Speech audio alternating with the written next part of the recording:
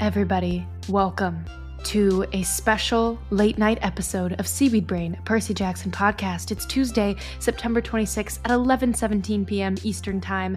That is right. This is the day of release of the Chalice of the Gods, and we have just attended the virtual Chalice of the Gods book tour, which we will be recapping and discussing this evening. No spoilers for the Chalice of the Gods, but spoilers for the book tour. Stay tuned.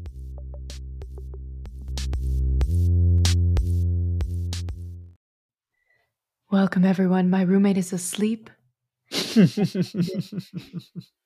I'm emotionally drained from witnessing tonight's book tour. Also, my name is Erica, joined today, as always, by my co-host, Carter.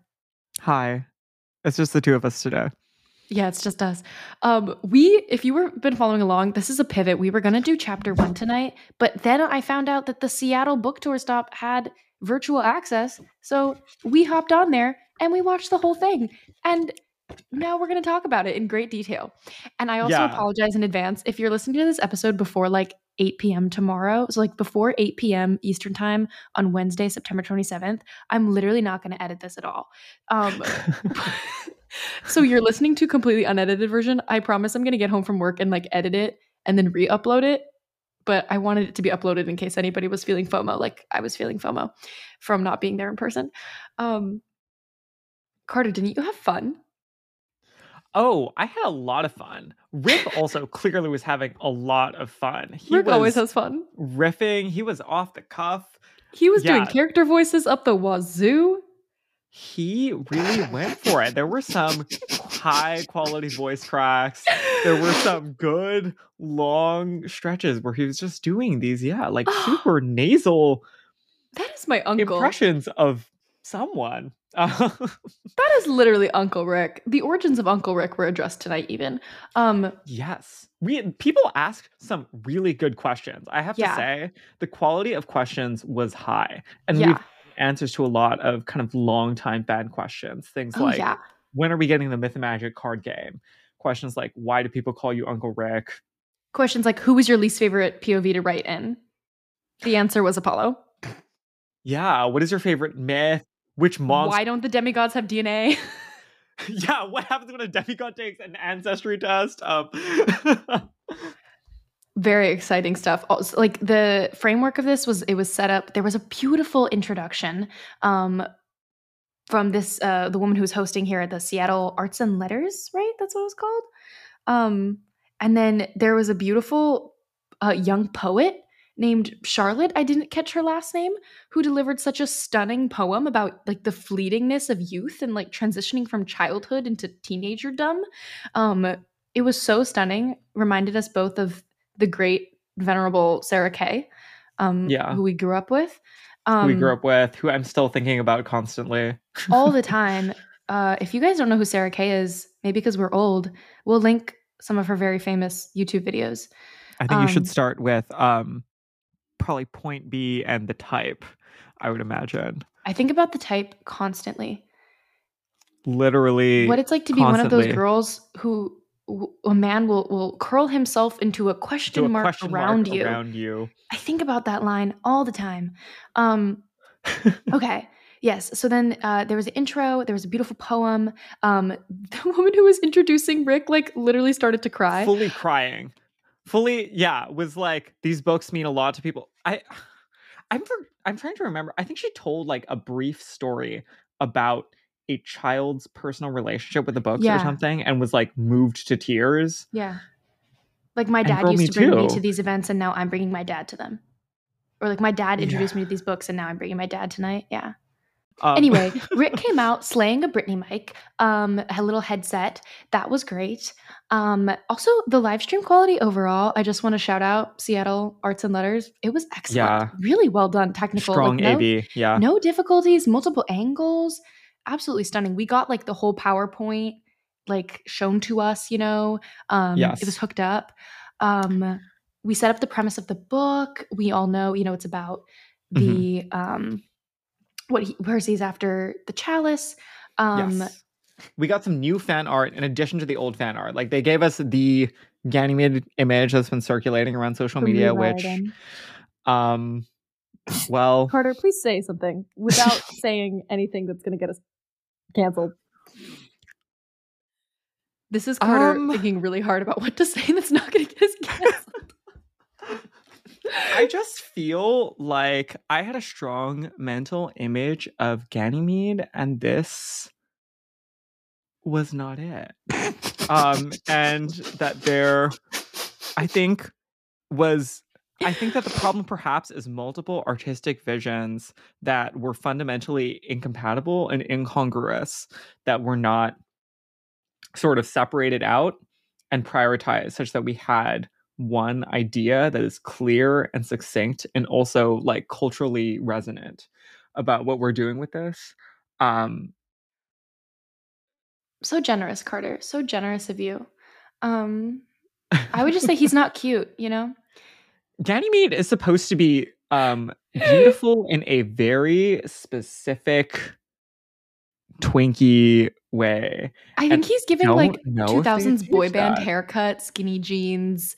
It looks like Justin Bieber in 2012. And I think that for a lot of people, they got confused because, like, because a lot of people, you know, I would say projected their weird ideas about masculinity and youth and boyhood onto Justin Bieber in sort of strange ways that were bad and reflected a lot of toxic masculinity on their ends. But that didn't mean that Justin Bieber was like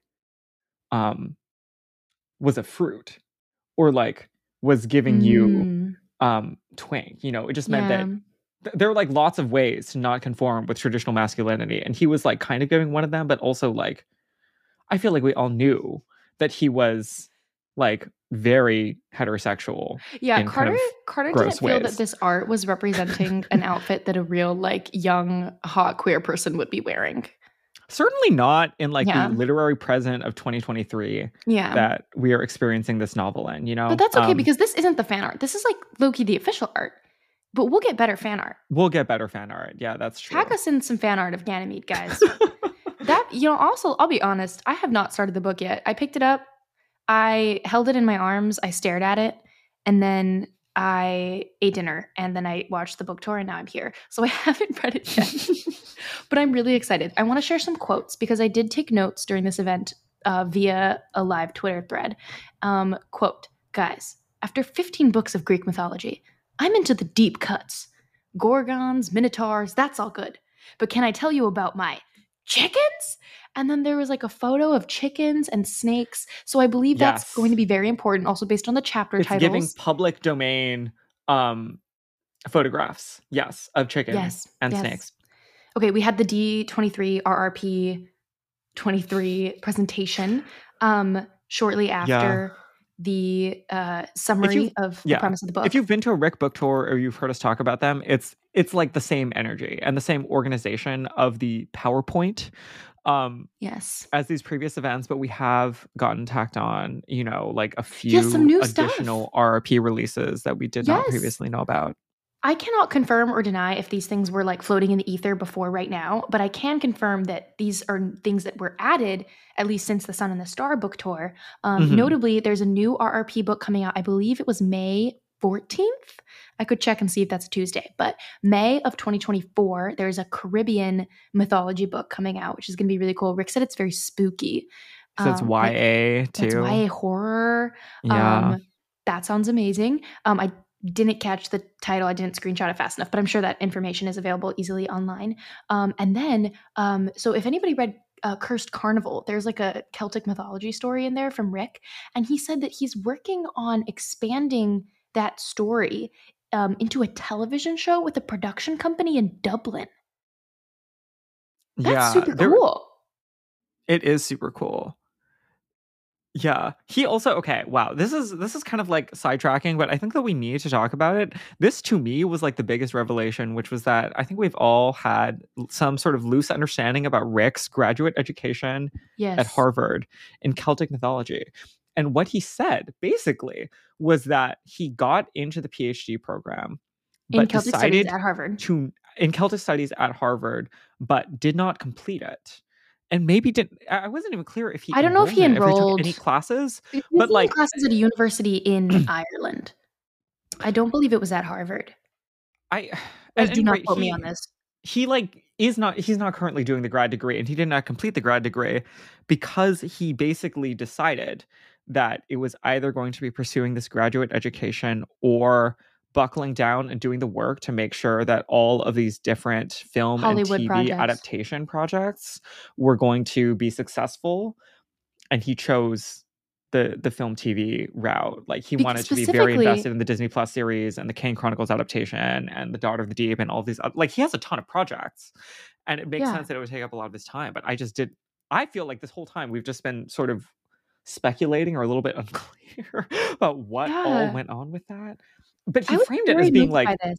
it's like he was like, I wanted to do what was best for the readers. Like, I No, think this he is what the literally said audience needed. Yeah. he thought the quote right choice was to quote do what the fans wanted. Oh my god, not I literally was like, "Oh my god, I'm feeling guilty right now. Yeah. Oh my god, I'm asking so Yeah. much of this man."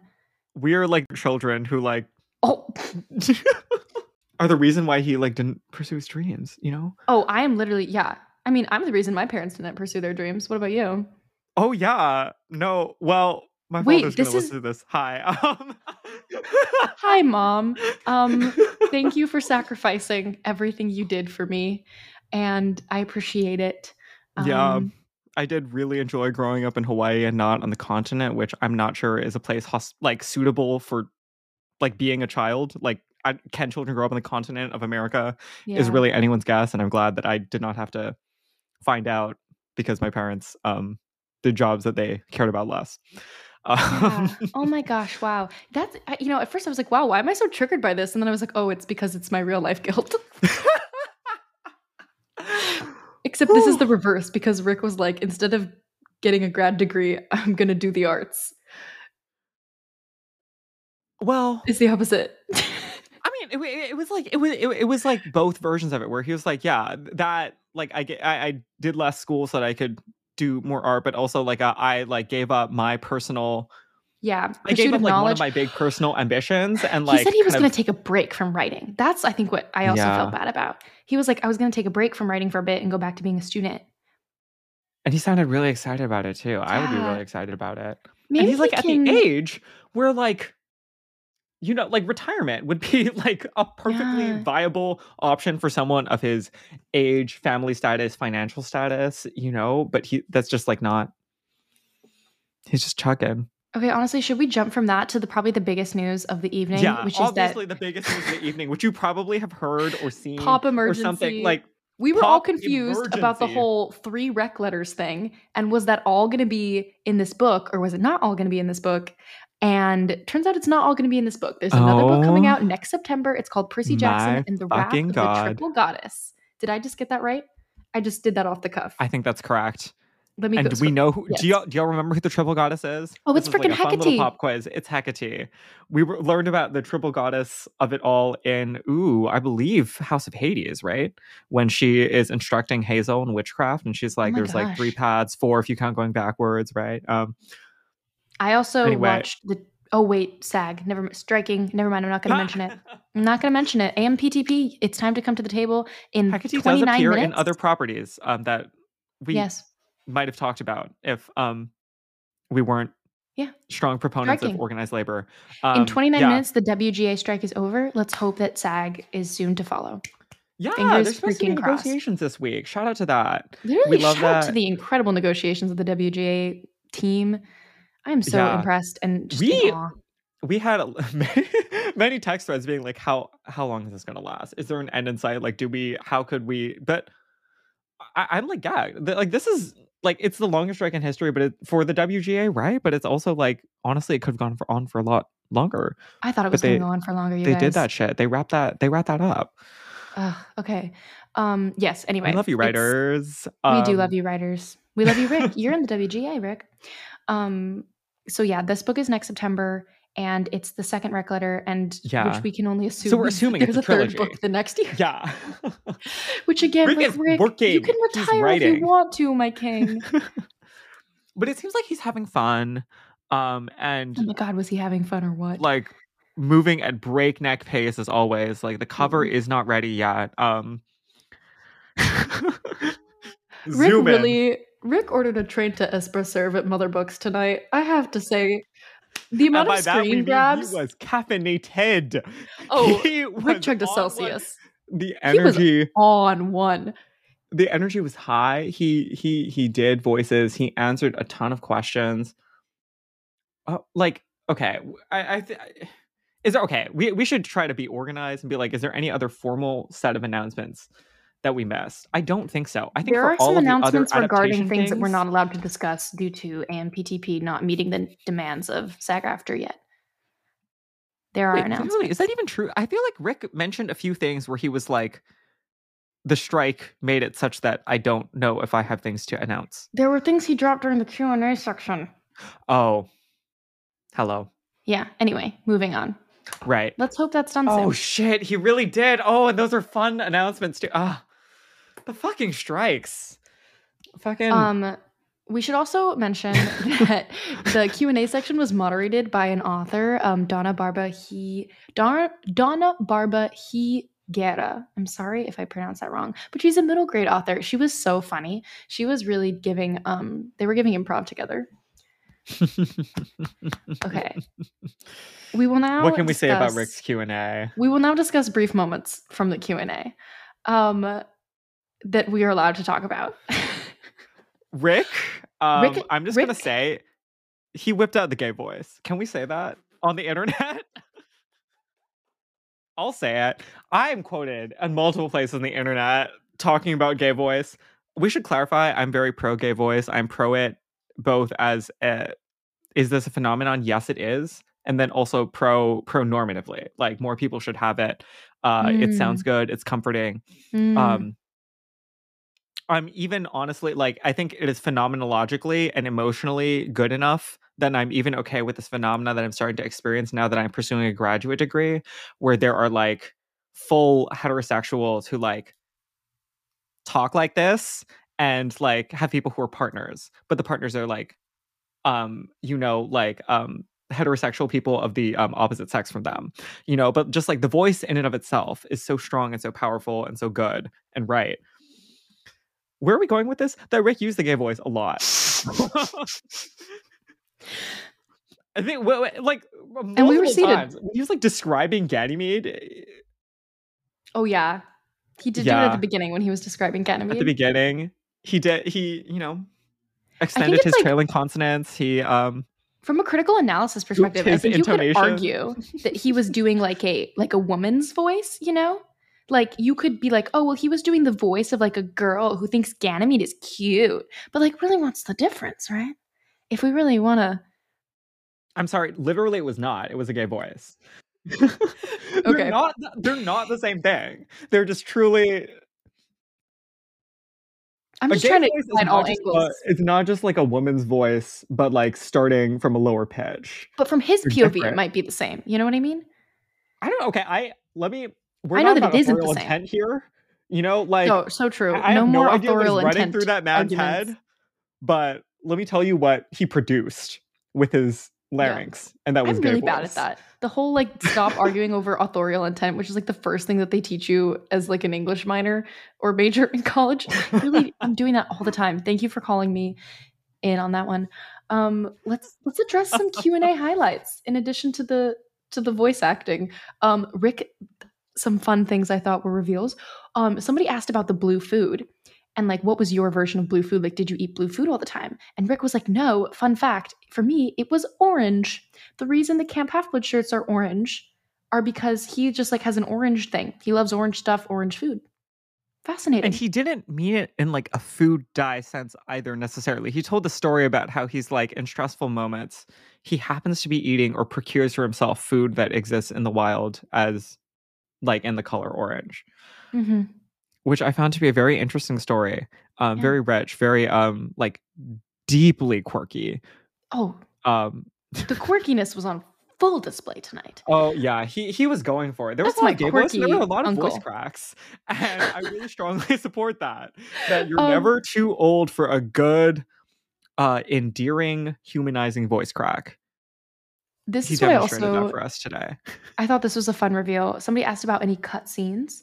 Rick said that there was a cut scene in The Last Olympian during the Battle of Manhattan where Percy and Grover are running around when everyone's asleep, and they run into the sleeping body of Nancy Boba Fett, all the way back from Yancey Academy, early days of the Lightning Thief. And Grover's like, should we draw a mustache on Draw on her? her face, yeah. And Rick said it demonstrated a lot of character growth because Percy said, no, let's like drag her to safety.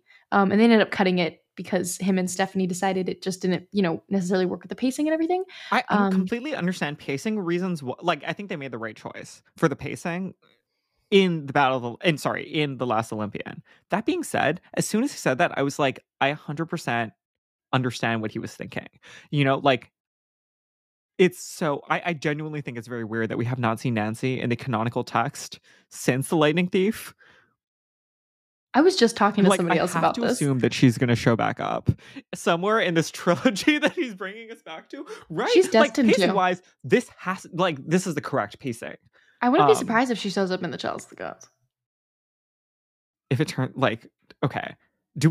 There's two versions for this to go, right? Version 1 is that Nancy actually has been like a powerful person, like in touch with the world of mythology this whole time. Version 2 is just that she is like another person applying to college, but it's way easier for her because she's like rich. Mm-hmm. I think it's important to acknowledge in the best, safest way we can that like Rick was literally writing this book, and he mentioned this tonight. Rick was writing this book at the same time that he was writing and working on projects that we're not allowed to discuss due to the SAG-AFTRA strike. And so I think that there are a lot of co-influences, and certain characters from The Lightning Thief may have made cameos in this book because they were like fresh and top of his mind. He's strategic. And also, as he said, his memory is not... he doesn't necessarily have like a full, like every character he's written in his like 20 million books is top of mind all the time. I think it was very telling that he mentioned Nancy Boba Fett, and I have to imagine that we'll be seeing her again. And this book is literally dedicated to Walker, Leah, and Arian. Three fine young people who we have heard of and support. Yes. In their endeavors. Let's get to the negotiating table. Anything else that you highlighted, Carter? The 23andMe question? The 23andMe question was very funny. I have to, we're going to do a 20-second, I took an STS class segue, which is to say that DNA testing. What does STS stand for? Catch our listeners up, and by our listeners, technology I mean me. Studies. Oh my God, STEM? Like critical social science, interdisciplinary approaches to understanding the sciences and the construction of scientific fact, because... I just want everyone to know I'm tuning out of Carter right now. If you tune out, it's okay too. Hey, no, this is important. The spark notes of it is that 23andMe is like kind of dubious, and you should not think of this as like the culmination of full empirical and equitable science. Like the idea of DNA testing of humans to trace ancestry is very fraught. And something that carries with it large historical baggages about like race as a biological construct, which of course it is not. Race is a social construct that we constantly redefine. Like genetic similarity is not something that really tracks that closely with what we understand race to be in large part because race is also changing. And like the definitions that we have for race in America in 2023 are not the same definitions that we had 100 years ago. So like, why would we expect DNA to be able to tell us that much about race? We wouldn't, and we shouldn't. And many people don't. And I encourage you to not. Where am I going with this? That ancestry testing is very fraught, and especially because of the way it exists as a commercial industry that is trying to exploit and profit off of ideas about biological race, and in general, the idea of like genetic hyperdeterminism. I think we need to be very skeptical about that. And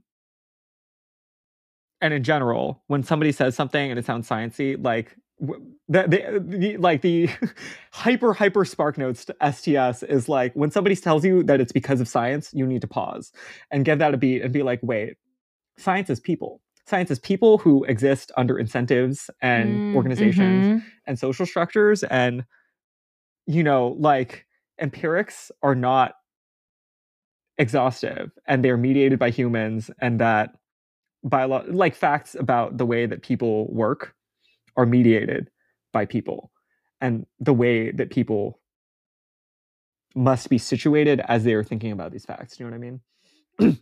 Okay, I that was not listened. super well articulated. No, I But loved it. I think You taught I me, feel as like if usual. you are somebody who's like, I don't care about the sciences, this should be thrilling to you. This is your way of being like, scientists also make mistakes. And if a scientist says something that you don't 100% follow, like that doesn't necessarily mean that they're right. And that maybe there's an opportunity for you to engage in a conversation about nuances that might be involved in the sciences. Yes. There you go. And limitations of scientific authority. Anyway, where are we going with this? The demigods don't have DNA. The demigods don't have DNA. Rick did not have a good answer for what would happen when they take a 23andMe test. And the answer that I would like to posit is that they would not, because they don't believe in that. Yeah, definitely. Sally would be like, Percy, you don't need to be doing that. Trust me, science is just people. People with incentives. Those are straight out of Sally's mouth. Science is also good. No. As reiterating from last week's episode, science is good and I believe in it. I think yes. Anyway, shout out to my former roommate who's like an actual STS person and would be able to give a much more beautiful articulation of all of those things, and has literally been published in Vox, which is the dream of my life. Wait, yeah, Kelsey. Who's publishing? Kelsey literally has a byline in Vox. Oh my god, aren't you gagged? She literally is slay queening. I laughed a little bit, and I was like, Kelsey, wow, an icon living all of my dreams at once. Do you know what I mean? Trained to Esper Servant mother books right there. It literally is. Yeah. Shout out to her. Did I highlight anything else? Just that Rick said that we're talking about. Oh, early Apollo was his least favorite POV. Yes. He said that writing Apollo was difficult in the beginning. He did also. I think there was a very. I don't want to say I don't think we learned necessarily things in this conversation, but there was a question about Nico and fan reception, and he told do we call this a story? He revealed things about that process that he had not, I think, revealed before, or were new to me at least. Where basically he said that some people had written him and said that they took a break from his books for years because they were not okay with Nico's open and clear identification as when I say open and clear identification, they didn't give Nico a label until literally this calendar year, but unambiguous non-heterosexuality. He got a letter from somebody saying that really troubled them, and they stopped reading his books for many years, and then they came back around, and Nico ended up serving as an important story and prism through which to relate to and understand and accept queer people in their real lives. Yeah. I just found that very powerful. When Rick told I think that the discourse around Nico is always very complicated, and people have a lot of emotions about it, and that frequently gets reduced to people asking this question about original intent or about commercialism, and I just think fundamentally it's not the most interesting, and it's not the right discussion to have. When did Rick decide this about Nico? Who benefits from this? To me, he the other piece of this was that he also was I came to see things in Nico that I saw in my students when I was a middle school teacher. Yeah. Which was another. He said he was I taught all kinds of students. I was a teacher for a long time. There were tons of LGBTQ students. There were students of all kinds with all kinds of experiences. Yeah. That really moved me very deeply because I forget about the way that he was a teacher, and we forget the fact that he was a middle school teacher. We're oh my god. I mean, we literally spent all of last week's episode praising some of our favorite teachers. We are suckers for our teachers. Yeah, which just makes a lot of sense. Remembering Rick's experiences. Yeah, I think that the way that he framed it for me was so useful and clarifying to just say ultimately Nico's story was the correct one, and it was what revealed itself, and that his personal way into it was as somebody who had you know, seen and been there for a lot of like queer children who are struggling, because lest we forget, Rick also, like, when he was a middle school teacher, he was a middle school teacher in Texas before 2004. Can only imagine. Wow. Wow. Any other that was kind of everything I had. Should we close off on that note? Do you have any other final mentions and tidbits?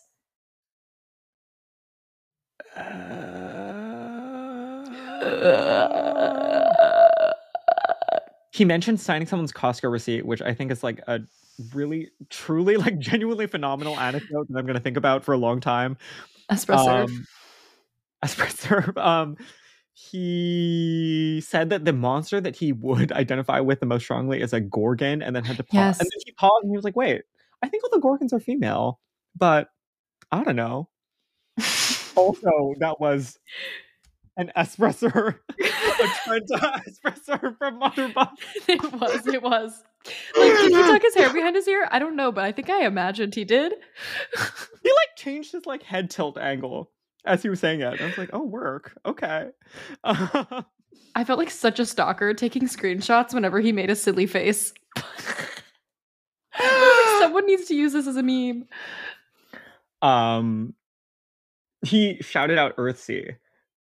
Yes, for me, Ursula. That was a gag. Ursula. He talked again about Lord of the Rings, which is something he's talked about a lot.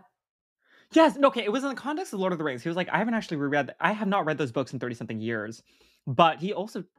Wait, okay, this was actually genuinely very interesting to me. He like did this whole tangent about like the family history of dyslexia and how his like father, right, was dyslexic, and how he was like, I don't think I'm dyslexic. I've never had that diagnosis, but I really struggled to read books. And so for me, in my childhood, The Lord of the Rings was like very, very important, because it was one of the first books I read that, even though I struggled through it, I really enjoyed, and it made it worthwhile. And that was a lasting memory. I really enjoyed that story. And then he also, like, for the first, like, I've never heard him cite that many influences outside of Lord of the Rings. So that was very delightful to hear that one of them was Earthsea, which is iconic. Yeah. Maybe that is it. Scrolling through your notes. Yeah, I think so. He said something about Orpheus. Oh, he said, this was a shocker. He said he's surprised that he's never written about Orpheus before. And we were like, oh. And we were like, girl, us too. Girl, Nico and Will walked single file through the underworld. I think you wrote about Orpheus.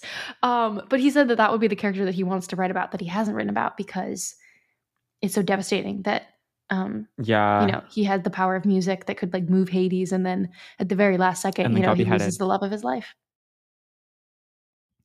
I think in general, like, this was, if there's a way for you to access this recording, I don't know if they're going to publicize it, or if like they're going to let people retroactively purchase it or something.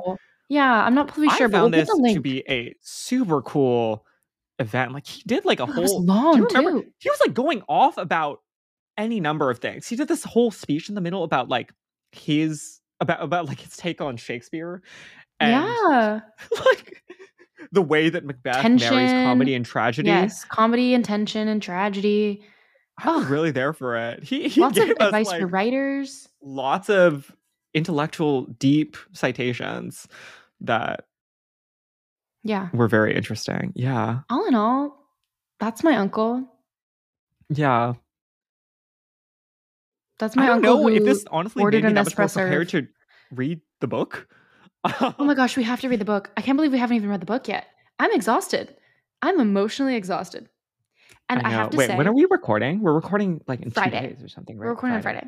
We're recording on Friday we can read, with Aaron from Camp Half Pod. A handful of chapters in 3 days. I think we're just going to do the first chapter on Friday. Okay. Just to give us and everybody else some time. That being said, everybody I know who has reached out to me, our friends, our fellow podcasters, have said that this book is like so good, and that like Rick is like in his bag, and that it's so special to return to these characters, and just that like he's so energetic, and it just feels so right and so special. So I'm excited to start it. Probably tomorrow. Okay, we'll be back. I'm very excited for the book. Yay!